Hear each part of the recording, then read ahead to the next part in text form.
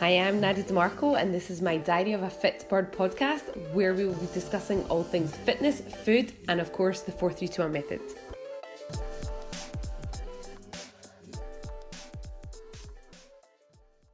Hi, welcome to the 4-3-2-1 method podcast. It's a new podcast where we're going to try and meet members of the 4-3-2-1 method and hear about some real stories from people who aren't fitness professionals and hear about their success stories, the things that they found difficult, and also we will probably invite some members of the fitness community in as well, but it's really important to hear from just normal people and hear their real stories about their journey.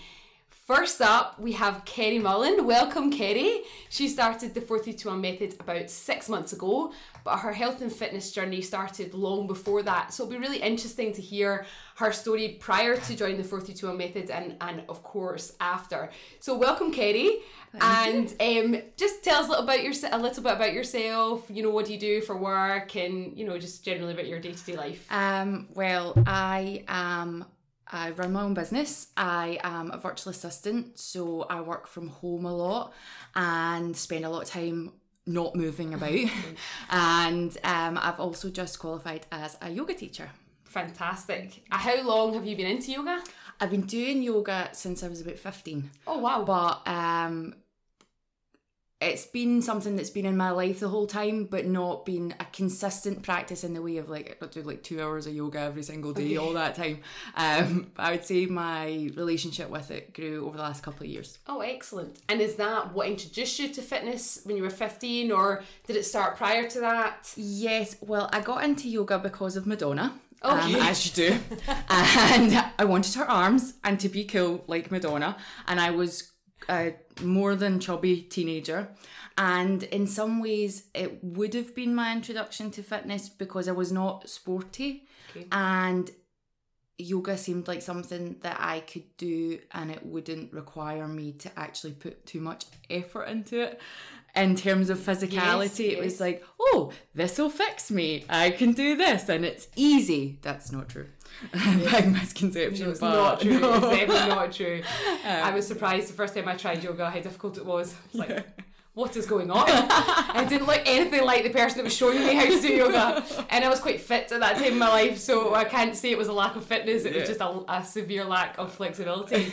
So you must have been quite an early adopter of yoga then, if you kind of started back then. Yoga's quite it's kind of become more popular. Certainly, it didn't, the sort of yoga world didn't look anything like it looks now. Mm-hmm. My first yoga video actually was a woman in she probably wasn't that old now, but she seemed very old to me then, and she wore a bright yellow unitard, you know, like the full long sleeves, long leg, full unitard thing. Love it. It was out of Avon. It was classy. Very different to like what you see on Instagram and everything now, with bikinis and the green juice, and I can imagine. Yeah, I can imagine. very different world. And so have you always liked training at home, in your own space and at a time that suits you? Yeah, I would say with my experience, as I say, I was more than chubby as a teenager. I was not particularly comfortable participating in things. So the idea of going and training with other people, going to a group fitness class or the gym was a no-no. So anything that I could do at home. Also, I grew up, my mum was, of that generation where aerobics was king and Jane Fonda was the queen. So Absolutely. My idol, Jane Fonda. So I grew up, like, I knew all the words to all the songs in the Jane Fonda workout video and the moves, so it seemed very natural for me to do the same thing. Okay, and so that sort of what led you on to the 4-3-2-1 method, that kind of convenience at home and that kind of thing? Absolutely. What happened was I had sort of graduated out of that, and I now I'm incredibly competitive and I like sports and I enjoy all that. And I graduated to going to the gym and doing weights and things like that. But when I started my business, I would spend long hours in the one spot. You know, I would be there all day and I wasn't going out in the same way. You know, I would walk all the time to work, and I would go to the gym on the way home, or I would work out before I went to work. So there was more structure in my life, and that sort of fell away when I started my own business because as you know yourself, when you start a business, that becomes your sole focus, and every spare minute you have, you devote to that. And I came to the 4-3-2-1 method because I felt I had really let my health slide in a way. Not that sounds more dramatic than it is, but I was no longer prioritising myself. And while my body hadn't changed all that much, I hadn't put on a lot of weight, or I just didn't feel good in myself, and I wanted to put that structure and that focus back in. I think there's probably a lot of people that can relate to that for loads of different reasons. So many people start to put themselves on the back burner, and it's all about work, it's all about family, it's all about friends, and they become much less of a priority.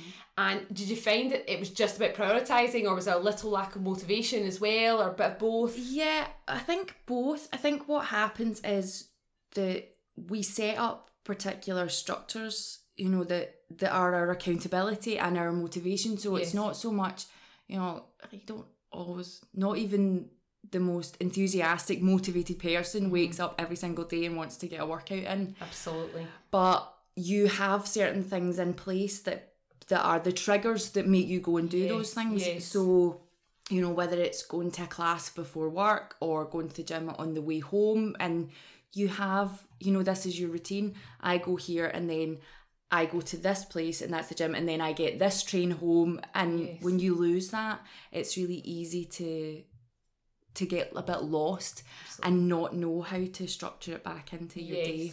I mean, I think what you've just hit the nail on the head there. Everyone sort of thinks that once you get into fitness, that's it. You're forever motivated to train and you love every workout. And you know, listen, I love working out, but a lot of days I don't want to train. It's not because I don't like training, it's because life is busy. It's not always to do with training, it's to do with life, you know.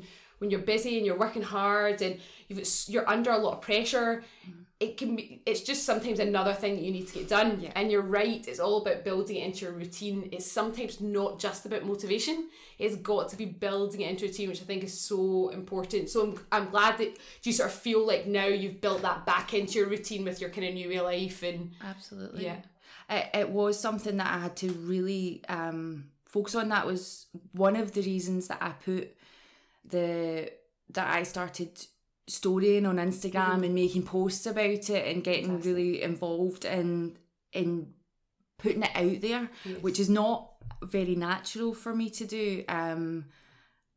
It was like, no, I know that I need to put in these layers of accountability for myself, and the fact that the 4-3-2-1 method has such a great community that makes it easy to do that, that makes it easy to check in. Because when you're not, you know, if you're at home all the time, whether it's because of the work you do or because you've got young children, you don't have that same infrastructure that you have when you go out to work and, you know, you have a group kind of mentality where you're all encouraging each other and, you know, you're doing things and making plans. You have to find other ways to put that accountability into your day. And you like that kind of online community that we've created. We've got this great community, for those that don't know. It's a 4-3-2-1 community that we run through Facebook, and it's just a private group all full of like-minded people. And is that something that you enjoy being a part of? It is, because it's nice, especially well, I don't know if it's different. I've only been doing this in the age of social media, so I don't know what it was like 20 years ago to undertake something like this and have people round about you. But it's very easy with social media to get caught up in everything being all sunny and shiny and bright, and how every person wakes up and they feel amazing and they look great and they hashtag no filter and, you know, they only want to eat avocado salads and drink kale juice, and everything seems so wonderful that even that having a community there of people that you can say, actually, I really struggle today, or this week feels like a write-off. And to have people say, well, no, it's not a write-off. No, you're doing absolutely fine. You're doing so well and it's great. And and not in a kind of fake, false, cheery way, but because they really know what it's like to be doing the exact same things as you. Yeah, absolutely. It's that support from people who just are in the exact same boat as you, who are facing all of life's pressures and trying to stay fit and healthy in amongst it all. Let's move on to nutrition. I find this, as a personal trainer, a really fascinating topic, because when I meet somebody for the first time, they're always really worried about the training session. That's what they fear the most. And as time goes on, they start to love the exercise, and it's actually the nutrition that's the biggest battle for them on a kind of week to week basis. And that's certainly what I feel I have to work with people the most on. How do you find keeping your nutrition in check? This has been something that I have worked on for a really long time. This didn't start 6 months ago or even a year ago. This has been a 10-year, I would say, process for me. I was about, I would say, between 6 and 7 stone heavier than I am now at that time, and I had to make a lot of changes in my life, but they came incrementally, and I have tried to always, I'm quite a researcher. I like to know why to do stuff. I don't really like to be told what to do. Okay. I like to know the why. Yes, absolutely. I'm not just going to blindly follow something. So the whole kind of slimming clubs idea was never the right fit for me. So I started to make little changes in my mindset through education. And I decided that some of the things probably were fads at the start, but they led me to other things that it was like, so when clean eating was like a big thing, you know, there was so much information out there and conflicting information that I tried to read everything and learn about it and then make it my own thing. Right, yes. Which is a great approach. Well, it's worked for me, and it's been sustainable for me, but I understand that what a lot of people, and I was like that myself at the start, you're looking for a quick fix. Absolutely. You want overnight success. You don't want to have to think about it. You don't want to have to not eat anything or give things up. Food and alcohol and calorific things. I'm not a big drinker. Some people might laugh at that because I used to be young once, but that's never been an issue for me. But so much in giving up wine or anything like that. But food is such an emotive thing. It's a celebratory thing. It's a familial thing. Yes. You know, we eat when we're happy and we eat when we're sad, and I had to kind of learn that I could still have everything. I just couldn't have everything all at the one time. My God, Kerry, I feel emotional you telling me this story, because it's like, I feel like I have planted those words in your mouth, because this is exactly what I tell everybody all the time, and I can't believe that you've kind of found that all out en route here, and it's amazing because people, you know, everybody wants a quick fix, and even, you know, people that I train regularly, they kind of start to understand they don't want a quick fix, but equally it's very, very tough to get into that mindset. Although it sounds simple, putting that into practice when all you want to do is lose the weight or look a certain way, it can be really frustrating. And I think the biggest obstacle that I see is people having patience with it. You know, you've just said it was a 10-year journey, really. And I would say my journey's been probably as long, you know, because I've been a PT for 8 years. Prior to that, you know, I was just a typical teenager trying to lose weight and, you know, always sort of worried about how I looked. So for me, it's been a long process as well. I suppose then the biggest question is, how do you get that patience? How do you apply that, you know, all the time when people really want that kind of quick fix? How do you what would be your advice on staying patient? Yeah, on staying patient. I think I saw, you know, I grew up with, my mum was never a dieter or anything.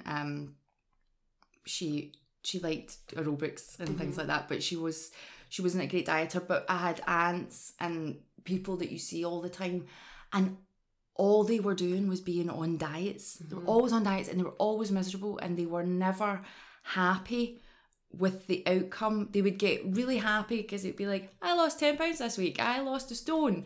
And then to celebrate that, they would go back to the behaviours that got them in that position. And then, so they were constantly yo-yoing. And I think it helped in a way that that I didn't have that in my house. My mum, in fact, is quite a feeder. She's like, this is love. Yes, eat these potatoes. All the potatoes. Oh, thank you. I feel like mums are like that. They are. They can it's a be very like mum that. thing. Yes. And I think it was just for me looking about and going, I don't want that. I want something more. I don't want to spend my whole life going back and forward like this and, you know, trying every trend. You know, I think it helped that I'm a reader. So when a new diet would come out, I would read the book. I read the South Beach diet and I read Atkins and all these things. But because I read them and didn't just follow whatever was on some TV show, or not that there's anything wrong with that, it meant that I was able to kind of go deeper and be like, yeah, but what happens when I do decide I want to eat a potato? Exactly. You know, sometimes potatoes are good. Potatoes are great. And sometimes bread is good and great. And I think in life we can very often get caught up in denying ourselves things. Yes. And I suppose if I was to give people one bit of advice, I would tell them to let themselves off the hook. Oh, great one. Just like, there is nothing you can't eat. There is nothing you can't eat. And when you let yourself off the hook of that, of, oh, this food is good and this food is bad, I know I'm being naughty, you know, and you start to think about actually what makes you happy. And you start to listen to your body, and sometimes you want to eat because you're hungry, and sometimes you want to eat because you want to eat. Yes. And sometimes that's okay too. That actually it's all right if you're having a really bad day to have a dairy milk or whatever your equivalent of that is. But don't have, you know, the big giant family size one, you know, unless it's a really, really bad day. Quite. Yeah, exactly. I think, you know, what I always say to people is give up the guilt. That's the way I always put it. It's exactly the same thing. When you feel guilty about eating badly, it causes you to eat worse. Everyone thinks that guilt and that shame of what they've eaten will stop them. It actually has the complete opposite effect. I think as well, is it fair to say that you had quite a long-term view of your health and fitness? Yeah, I would say that it's worked out. I certainly didn't have any kind of 5-year plan or 12-week plan. I think the first time I ever did a program in which it was like, in only 12 weeks, in only this, and I realised that was not true. that was not a great idea. It's not to say I don't get seduced. Yes. Over the years, I've been seduced by many a claim and promise. I've been like, oh, in 3 easy payments, I can have a body like that. Yay! But I think I didn't get too caught up in that outcome. Yes. I think resilience is important. Great. In anything. It's like, if you invest all your life in the outcome of an exercise program or a diet, then you're setting yourself up for disappointment. Yes. That some things don't work, and it doesn't make you a failure. It's just that didn't work. Yes. Or it didn't fit your lifestyle. It didn't fit. That's what I say to a lot of people all the time, is it's not that there's always, I mean, there's some things are nonsense, that's the same in every industry, and you know, but a lot of the time you could look at 5 different programs and they all work, but it's, does that fit in with me? Does that do I have the time to do that? Does that speak to me in a certain way? Do I think that sounds fun to do? It can be lots of different things. I think it just depends on what's right for you. It's not always to do, some, as I said, some programs don't work, but often a lot of them do, but it's got to be the right fit for you, I think. Would you say that's an important thing as well? I think so. I think that, yeah, it depends whether or not you want to have a life. If you want it to be part of your lifestyle, I've been seduced by a lot of things. You know, there was one point in which I was like, oh yeah, everybody's being a bikini competitor. That looks like lots of fun to do. Oh. No, thank you. I tried that. It really did not suit me. Working out 2-3 times a day, existing on plain fish and plain chicken and broccoli and things like that. The price did not outweigh the benefits, or I'm not quite sure if you know what I mean. Like, it was totally horrendous. I got to one point where I felt like a toddler, you know, like when babies eat food and they just like push it out their mouth. That's how I wanted to be. I was like, if I have to eat this bit of fish one more time.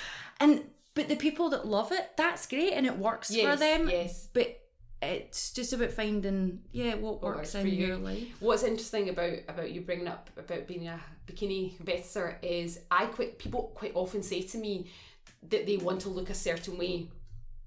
And I say to them, well, that's fine, but to do that you have to live a certain way. And I think there is a problem where the media make that look very easy, and it's not. And you know, and as a personal trainer, there's sometimes I look at personal trainers on Instagram. You know, I'd say I'm quite self-confident and I'm quite comfortable in my own skin. But, you know, everyone has moments where they're looking at other people and they think, God, I should look like that. But actually, then I think, oh, I don't want that life. Like, I like my life. I like that I eat what I like to eat. I drink a little. I train regularly. My actual... It sounds really crazy, and you touched on this before, is my actual life doesn't revolve around health. It doesn't revolve around my exercise and what I eat. My life revolves around actually trying to make other people see that. That's actually my drive and what I'm passionate about, much more so than just exercise and nutrition. You know, I don't count my macros. You know, I just have a rough idea of what I should be eating, and when I look at people who look much leaner, I think, well, I know what that takes, and I think sometimes people don't understand what that actually takes and what that looks like. Yeah. So for you to have tried that bikini style life, that bikini competitor lifestyle, and you just thought, no, that just wasn't for me. No, I think there's a great image that goes about the internet, and it's of a ballerina, on point, and then without the shoe.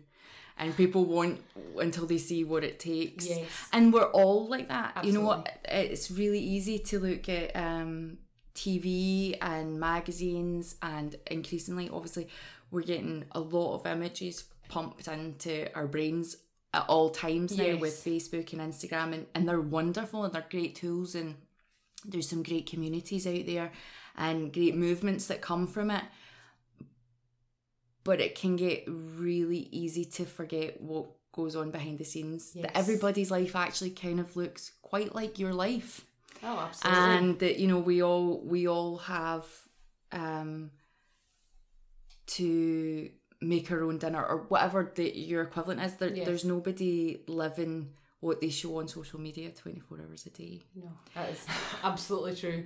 And so I suppose to finish off, what would be your advice to somebody that's maybe thinking about making some changes, but they've maybe tried and failed a lot in the past, because that is quite common. What would be your piece of advice to somebody who's kind of struggling?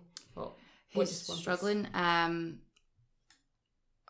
think pick one thing, and sort of devote yourself to it, whether that be taking the time to just focus on the fitness side of it, not on what you might end up looking like. I would say that for me, as I say, I was really big. I had no idea what my body might end up looking like, and that in some ways let me off the hook a little bit, because I didn't know, there was no dress size in my head that was like the ideal. Mm-hmm. So yeah, pick one thing, whether that be wanting to improve your diet or improve your fitness levels. Fitness is a good gateway. I think nutrition is the hardest, but fitness is a good gateway. If you pick a goal of, you know, I want to be able, it can be as simple as I'd like to be able to walk up so many flights of stairs without getting out of breath. Yes. Or I want to be able to do a push-up on my toes. Like one push-up, not 100 or anything crazy. And then do your research to find the best person, the best community for you to get you there. Yes. Because there will be something out there that's the right fit for you. Absolutely. Don't do it alone. I think that's it. Yeah. I think that's a really good message. It's hard to make changes in your life, whatever they may be. And I think that's a great note to finish on there is if you're struggling, don't do it alone. Get help from friends or a community or somebody that can steer you in the right direction. Kerry, thanks so much for taking the time to talk to us. Thank you for having me. And for being the first guest on the podcast. I really appreciate it. And I'll see you next time.